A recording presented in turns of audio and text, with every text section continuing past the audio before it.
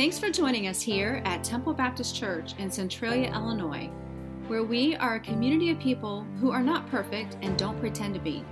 If you would like to see other resources or learn more about our ministry, check out www.tbccentralia.com. Our hope and prayer is that through the following message, you are encouraged, blessed, and inspired to meet the Lord in a powerful way.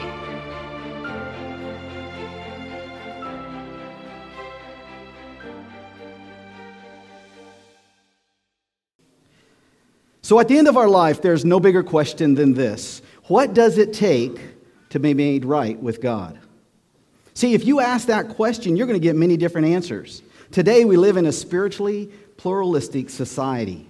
In other words, tolerance has become a really high value. And it's something that's very common today for us to hear or have people say things like this: all roads lead to God. Or, it does not really matter what you believe as long as you are sincere. Or you may have heard this: all religions are essentially the same anyway.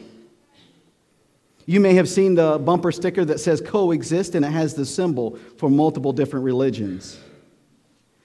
And the reality is that we live in a society that accepts that there's universal truths amongst all the different religions and that they all try to kind of say the same thing.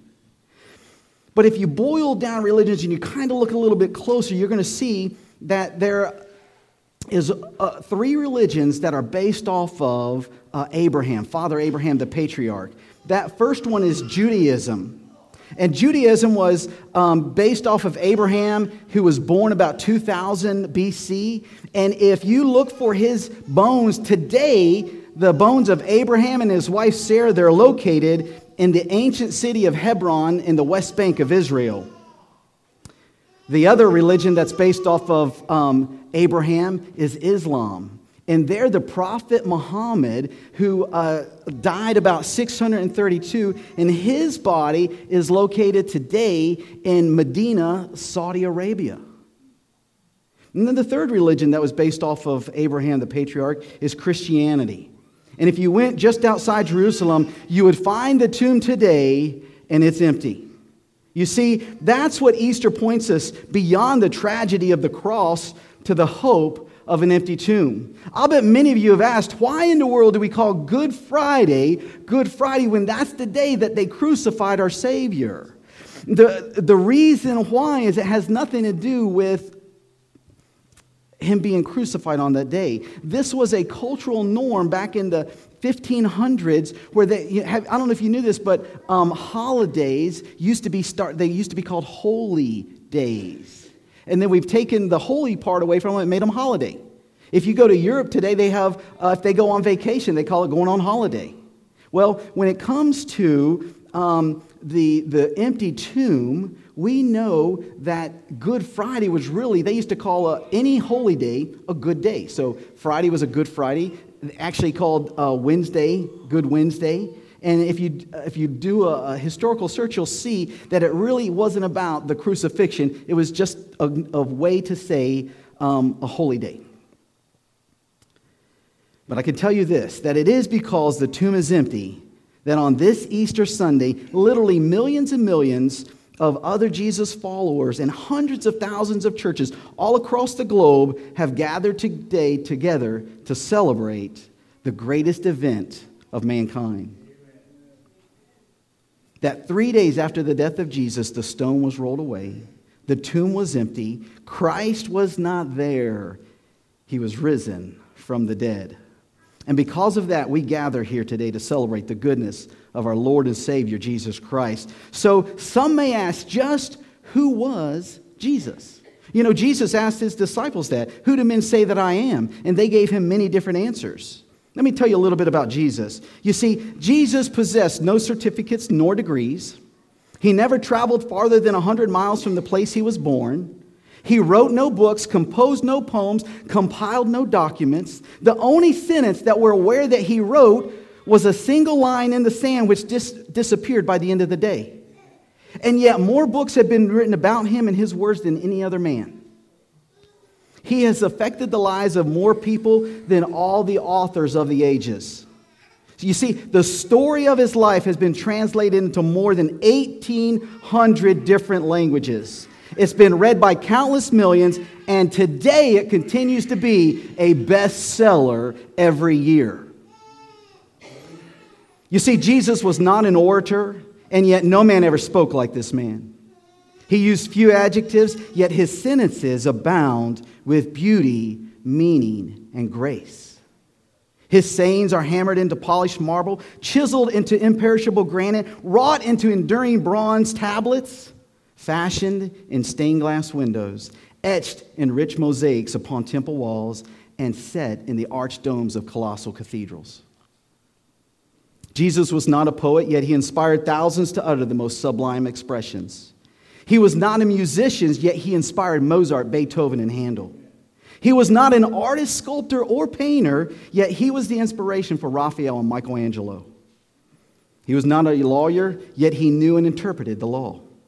He was not a doctor, yet he healed the sick, opened up blind eyes, cleansed the leper, and raised the dead. He never held an official position, yet he founded a kingdom.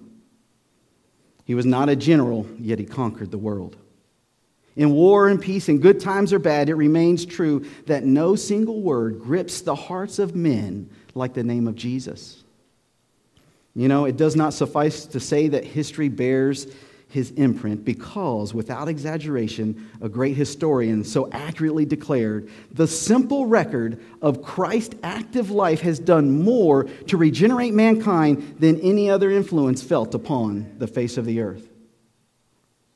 If you doubt this, just imagine what life would be like if suddenly the name of Jesus and everything that it stood for was torn away from us.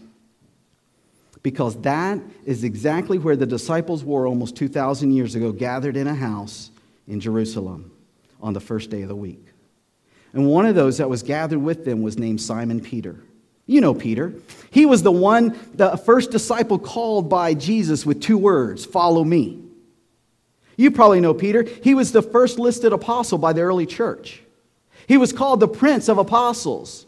But I'll bet that that's not what you think about when you think about Peter.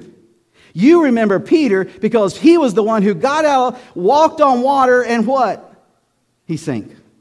You remember Peter because he was rejected by Jesus, and when Jesus said, "Get thee behind me, Satan." You probably remember that Peter was loud in his proclamations, but quiet in his follow-through. If you would turn into your Bibles to Matthew chapter 26, I'm going to read verses 31 through 35.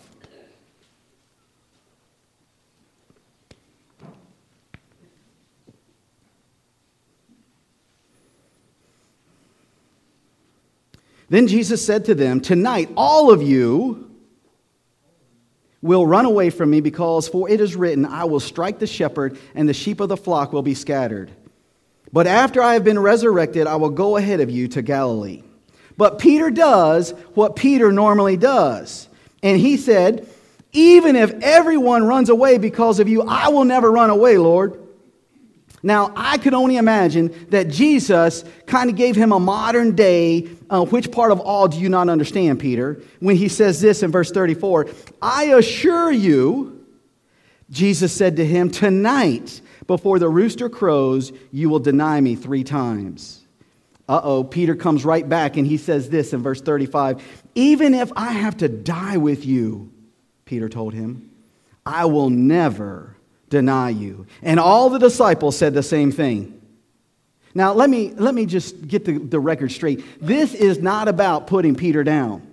I am confident that we have all made commitments to God that we did not follow through on.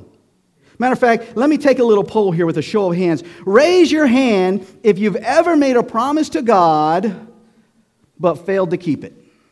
Yeah, it's just like the death rate, 100%. See, we've all committed to start doing something, but have stopped, or maybe even never ever started it. We've probably all committed to God that we're going to stop doing something, but found yourself living the same habit the very day that you made that commitment. I don't know what you committed to and what you've come up short with, but I'm pretty sure all of us can relate to the disciple called Peter. Have you ever made this prayer, "Lord, bring someone across my path so that I can witness to them"? And then he does, and you're like, ooh, not that person. You know, give me someone that looks less scary. Or, here's what I can tell you. Then I know I have made my share of commitments. It amazes me that God could still use me out of all the times that I made commitments to him and let him down. You know, I have a lot of my family here today, and I'll bet that it amazes them that I'm up here being able to preach today. Because they know me. They know the best, but they probably know a lot more of the worst that I've experienced and been through. But what I want to do is I want to finish reading in Matthew 26. If you'll jump down to verse 69, it says this. Now Peter was sitting outside in the courtyard. A servant approached him and she said, "You were with Jesus the Galilean too." But he denied it in front of everyone. He said, "I don't know what you're talking about." See, and then he gets uncomfortable and he moves. See, that's what happens to us. When we make a commitment to God and then we fall flat on our face, which we do, all of a sudden we get uncomfortable when we move. And usually what that move looks like is we quit going to church. Or we stop working in one of the ministries in the church that we're a part of. And then verse 71 says, when Peter had gone out to the gateway, see, he moved from the inside the court where there was hundreds of people. This is where Jesus is being beaten. He's being whipped and being scourged. That's what's going on. That's where Peter was. Now, look, my hat's off to Peter. Where were the other disciples? Yeah, they weren't even inside the courtyard. They weren't even that close. In verse 71, it says, when he had gone out to the gateway, another woman saw him and told those that were there, and she said it loud enough that he could hear, "This man was with Jesus the Nazarene." And again he denied it with an oath, "I don't know the man." It's like with right hand, he put his hand on the Bible, if they had it back then, and he swears, "I don't know this guy." Well, that happens to us too. We make commitments to God and we get a little further away, and then all of a sudden our calendar doesn't match up with the church calendar, and so we've got other commitments that we need to take care of. In verse 73, and after a little while, those that were standing there approached. They walk up to Peter and they say to him, "You certainly are one of them, since even your accent gives you away." Now watch this. To prove them wrong once more, he launches into a profanity-laden performance. Remember, what was Peter before he became a disciple? He was a fisherman. And if we don't know anything else about fishermen, sometimes, and think about a sailor, they can be a little colorful with their language. And it says in verse 74, then he started to curse and to swear with an oath, "I do not know the man." Let me give you a 2018 version. "I do not know the blankety blank blank blank guy over there." That's what Peter was doing in front of Jesus. And folks, I'm confident that Peter's not the only person that's ever walked this earth that has said something like that. In verse 74, then he started to curse and to swear with an oath, "I do not know the man," and immediately a rooster crowed. What you don't know and what's not captured in this verse is, over the next 21 days, life is hard for Peter. If you read the next verse in Matthew, it says that he left the garden, that area that he was at, and he wept bitterly. And over the next 21 days, Jesus appears to his disciples 3 times. Now, what I find interesting is that it's not until 21 days later that Peter gets restored to Jesus. It wasn't because Jesus was there for them. But I promise you, every time that Jesus showed up, Peter was in a corner. He was embarrassed. He was embarrassed because Jesus, in another verse in Luke, it says that as the cock crowed, Jesus was looking at Peter.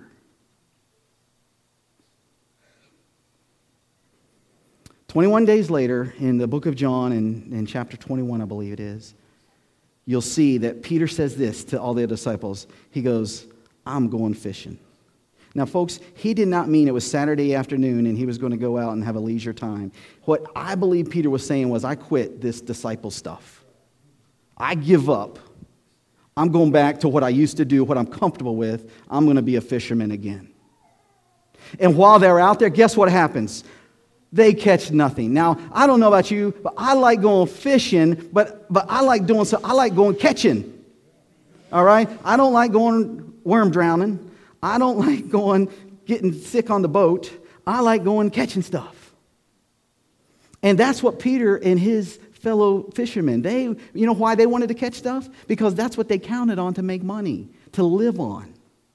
And they didn't catch anything all night long. And then as the daylight's coming, they're getting close back to shore where they're going to clean out the nets. And there's a guy standing on the shore, and he says, "Cast your nets on the other side." And these guys are like, you know what? We're fishermen. We know what we're doing. But because you said it, we'll do it. And they throw the nets over on the other side, and they catch this crazy amount of fish. And then John, he's like elbowing Peter. He goes, "That is Jesus." Because what you don't know is the first time that Jesus called Peter with the words, "Follow me," he did the exact same thing. They had just had a night where they were fishing, nothing. Jesus takes them out and says, "Look, try it one more time." And they go, "Okay, because you asked, we will." They do that and they catch this amount of fish. And Peter falls down in front of Jesus and says, "Depart from me, I'm not worthy." And John tells us that Peter dove into the water. He gets to the shore. And I believe that Peter fell on his knees in front of Jesus. And he said those same words. "Depart from me." Why? Because he had just denied him. And Jesus told him he was going to. And Peter said, "That ain't going to happen, Jesus." Why do you think Peter denied Jesus? Because he did not want to die. But if you go back, the very words that Peter said was, "I will die with you." And yet, less than 6 hours later, he's not willing to. This past week, we are getting together as a family, and you'll probably see a lot of us today after the church service. But as I think of Peter, and I think of the fact that he let God down, he gets restored, I think of the fact of this, that hope rises above our past. It certainly rose above the past of Peter. And if you'll read in 1 Peter 5, verse 10 with me, the verse says this, now think about this. Peter writes 2 letters. At the end of one letter, the very next to last sentence that he writes are these words, and it's, "Now the God of all grace, who called you to his eternal glory in Christ Jesus, will personally restore, establish, strengthen, and support you after you have suffered a little." Let me ask you something. If you deny Jesus and he sees you doing it, do you think that you suffer a little bit? Yes. Peter knows what it's like to suffer a little bit. And here's what's interesting. It's the last words that he's going to say to a group of believers, and he tells them this: "The God of all grace, who called you to his eternal glory in Christ Jesus, will personally restore, establish, strengthen, and support you after you have suffered a little bit." You see, hope rises above our past because Jesus Christ will personally restore us, even though we let him down. So our family is together, and the whole reason we got together was 10 years ago we lost our mom. Mom passed away, and I think about great memories I've had with Mom. And, one of those is when I was just maybe 6 years old or 4 years old, 5, I don't remember, but I would walk in on Mom in her bedroom, and she would be on her knees praying. And I'd hear her pray for me. One of the best memories I have of my mom. Another one is, I was a little bit older. I was 16 or 17 years old, and we're driving down the road. And I was a very good driver. And as we were driving, I remember it was in Clarksville, Tennessee, going down 41A. And my mom didn't like how I was using my NASCAR skills, and I was drafting one of the cars in front of me. And she said, you need to slow down a little bit and don't get so close to these cars. And I made the mistake a 16 or 17-year-old makes, and I looked over and I said, "Look, if you don't like my driving," and I didn't get anything else out. Because my mom said, "Pull over." She drove. One of the best memories, if I had to give them all up, the one I don't want to give up was Come back from Afghanistan. And I'm coming through the airport gate. And there's Mom. She can barely walk. And she runs with this little American flag. Whew.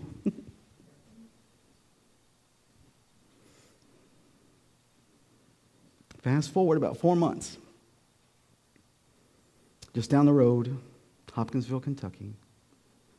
We're all gathered at Jenny Stewart Hospital in the ICU room. And we know that she probably has less than an hour, half hour to live.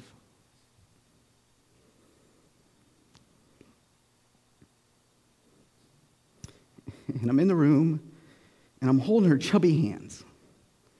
Now, moms, I want you to hear something. I couldn't say that around her. She beat me up. But we don't care what you look like. Your kids love you, no matter what you feel. And so here I am. I'm holding her chubby hand in a hospital. And we're surrounded. There's 12. Many of them are here in the room today. And we're praying. We're singing. She's got 5 minutes left. And then all of a sudden, you can tell she's taking her last breaths. And all of a sudden, this heartbeat stops. Yeah. And all of a sudden, I don't know if you've ever been around a body when someone's passed away, but there's a difference between when they're alive and when they're dead. And you could see it. And I knew that Mom wasn't there anymore. And so I left the room. And I'll be honest with you, it's hard to talk about. And afterward, I cried. I cry every time we get to this time of year. I could fill a gallon jug with the tears. But what I want you to understand is all those tears that I've cried for my mom have been selfish.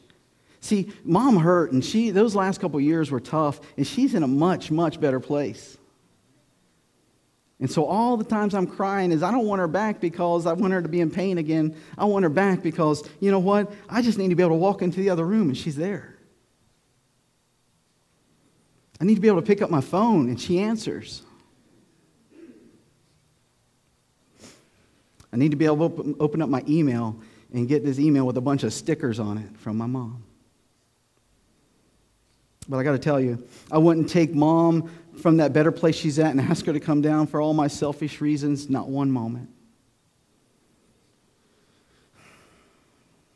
I don't know if you heard about this, but about 6 weeks ago, Billy Graham passed away. And I find it interesting, and you'll see this if you look on the note taker on the back. There's a quote there I want to read to you. And Billy Graham wrote this. He said, "Someday you will read or hear that Billy Graham is dead, but don't you believe a word of it. I shall be more alive than I am now. I will just have changed my address. I will have gone into the presence of God." And that's exactly what happened with my mom. She had changed her address and gone into the presence of God. You know, Paul tells us in 1 Thessalonians 4:13 this. He says, "We do not want you to be uninformed, brothers." And so, ladies and gentlemen, I don't want you to be uninformed. Let's hear what Paul says concerning those who are asleep, those who have died, so that you will not grieve like the rest who have no hope. Since we believe that Jesus died and rose again, in the same way God will bring him those who have fallen asleep through Jesus. See, I believe that, and because of that, I know that hope rises beyond the grave. I don't know why all of this is happening right about now, but one of the classmates that I went to high school with recently passed away. And, you know, when your parents pass away, you kind of expect that. But when it's one of your peers, someone that's the same age as you, somebody that you ran around a basketball court with, when they start passing away, all of a sudden you start thinking about things a little bit differently. And so I want to introduce you all to the concept of eternity, because when I think about my classmate dying, I think about eternity. The problem is that for a lot of people, eternity is just an empty notion. For them, eternity and death is no more significant than taxes. Have you heard of that quote? There's only two things that are certain: death and taxes. Yep. It's funny. We were talking about a restaurant that we love down in Fort Walton Beach, Florida. And as we were talking about it, I just found out that the person who owned it lost everything because they weren't paying their taxes. But you know, the reality for us is the very same thing, that one day death is going to come upon all of us. And if, you know, just like that business owner, you ignore the fact that there's taxes that are due, if you ignore that someday your body is going to die, let me tell you what happened. You know, I just saw a news article that the Pope said that there is no hell. Now, folks, don't get too offended here, but the Pope is wrong. And let me tell you the truth. The truth is this, that our life is but the threshold of eternity. You see, we are created with a body, mind, and soul. The body one day will pass away, will die. But the Greek word for soul in the Bible it's psyche, or it's the root word for psychology that we use. I'm going to read a verse to you. You don't have to turn there, but Ecclesiastes in 12 verse 1, it says this. So remember your Creator in the days of your youth. Why? Because many days of adversity are going to come, and the years approach, you will say, I have no delight in them. And then there's a whole chapter of bad things that happen in life. In the verse 7, it says, and dust returns to the earth as it once was, the dust that we as humans were made from, and your spirit returns to the God who gave it. See, that's when eternity starts. Eternal life is described in the Bible as present tense. Jesus himself said in John chapter 5 in the 24th verse, he said, I assure you, anyone who hears my word and believes him who sent me, God the Father, has eternal life and will not come under judgment, but has passed from death to life. There's a very popular movie out right now called I Can Only Imagine. And in that, Bart Millard, he is talking to his father. And I love this one scene. And he and his father are rekindling their relationship. And Bart looks over at him and he says, Dad, are you dying? And his dad said, yes, I am. And his dad had pancreatic cancer, and he was absolutely going to be dying in a short while. But you know what? The reality is that every one of us here in this room should be able to answer that question the same way. That we are all dying. Our physical body one day will cease to breathe. And at that point, our soul will go back to our Creator. The question is, what happens when that occurs? Well, Peter tells us in 1 Peter 1 verse 3, it says, praise be to the God and Father of our Lord Jesus Christ. In his great mercy, he has given us new birth into a living hope through the resurrection of Jesus Christ from the dead. Why do so many people get excited about Easter? Because of that verse right there. We have hope because Jesus Christ arose from the grave. So what is Peter telling us? I'll tell you this. Peter is telling us that hope rises throughout eternity.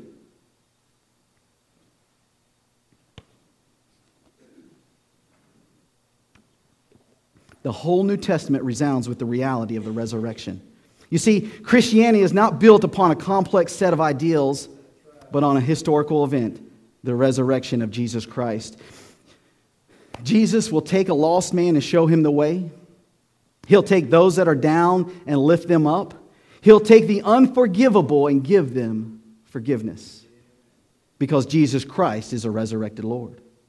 It's because he's enduringly strong, entirely sincere, emotionally steadfast, immortally graceful, and impartially merciful. He's the most unique, unparalleled, unprecedented, loving Savior. He's the loftiest theme in literature. He's the highest personality in philosophy. He's the miracle of the ages. He's the embodiment of everything that is good. Why? Because Jesus Christ is the resurrected Lord. He supplies strength to the weak, and he meets the needs of the poor. He forgives sinners, discharges debts, delivers captive, and defends the defenseless. He's the key to knowledge and the wellspring to wisdom. He's the doorway to deliverance, and he is the pathway to peace. Peter tried to keep him on the cross, but he couldn't. Keep him from the cross, but he couldn't. Pilate investigated his accusations but couldn't find any fault in him. Death could not defeat him and the grave could not hold him. Why? Because Jesus Christ is the resurrected Lord. He has no predecessors, no successors. You cannot impeach him and he will not resign. He's unmoved, unchanged, undefeated, and his work on the cross will never be undone. He always was, he always is, and he always will be. Why? Because Jesus Christ is the resurrected Lord. The world can't understand him. Armies cannot defeat him. Schools can't explain him. And intellectuals can only deny him. You see, the Pharisees couldn't confuse him. New Age can't replace him. And unbelievers cannot explain him away. Why? Because Jesus Christ is the resurrected Lord. If you stumble, he'll lift you up. If you sin again, he'll forgive you once more. If you're weak one more time, he offers to be your strength. If you're lost, he'll show you the way. If you're afraid, he'll give you courage. When you're hurt, he'll bring you healing. When you're hungry, he offers to feed you. When you're blind, he'll safely lead you. When you face trials, he stands right there beside you. When you experience loss, he is there to comfort you. And when you face death, he'll take you home. His ways are right. His word is eternal. His will is unchanged. And I'm here to tell you that his word is his bond. His blood is his power. And he gave all of this to you and to me 2,000 years ago. You know, life is hard enough, but it would be intolerable without the message of Easter. The resurrection is what made the difference in changing Peter. From a coward who cursed to prove that he wasn't a follower of Jesus Christ and a man without hope into the Prince of Apostles. You see, in Acts 1, it was Peter who proclaimed, "These men are not drunk as you suppose, but they're filled with the Holy Spirit." In Acts chapter 2, it was Peter who preached and 3,000 people were saved. In Acts chapter 3, it was Peter who said to a lame man that was sitting right beside the temple, "Silver and gold have I none, but what I have I give you. Get up and walk." In Acts chapter 4, it was Peter who tells the very same Sanhedrin that that were responsible for killing Jesus, whether it's right in the sight of God for us to listen to you rather than to God, you decide, but we are unable to stop speaking about what we have seen and heard. In Acts chapter 5, under trial with his life on the line, Peter once more says this, "We must obey God rather than men. The God of our fathers raised up Jesus, whom you had murdered, by hanging him on a tree. God exalted this man to his right hand as ruler and Savior, to grant repentance to Israel and forgiveness of sins. We are witnesses of these things, and so is the Holy Spirit, whom God has given us to obey." That's what happened to Peter. The resurrection is what allowed hope to rise and change Peter from a coward into the bold person that we see in Acts. It was the resurrection that allowed hope to rise and makes all the difference in losing my mom. It was the resurrection that allowed hope to rise and change a 16-year-old son of a dairy farmer and transform him into the greatest evangelist of our day. The resurrection is what makes Christianity different from Judaism, Islam, Buddhism, and any of the other religions that are out there. And it's what will make the difference for eternity. You know, the only real question that you have the answer is this: will the resurrection make a difference in your life? As a church, it's our honor to play a small part in all that God is doing in and through your life, and we would love to continue with you on that journey. To find out what your next steps could be in your relationship with Christ, simply go to www.tbccentralia.com/next. You see, here at TBCC, it's our mission to lead people to become fully devoted followers of Christ who walk by faith and not by sight.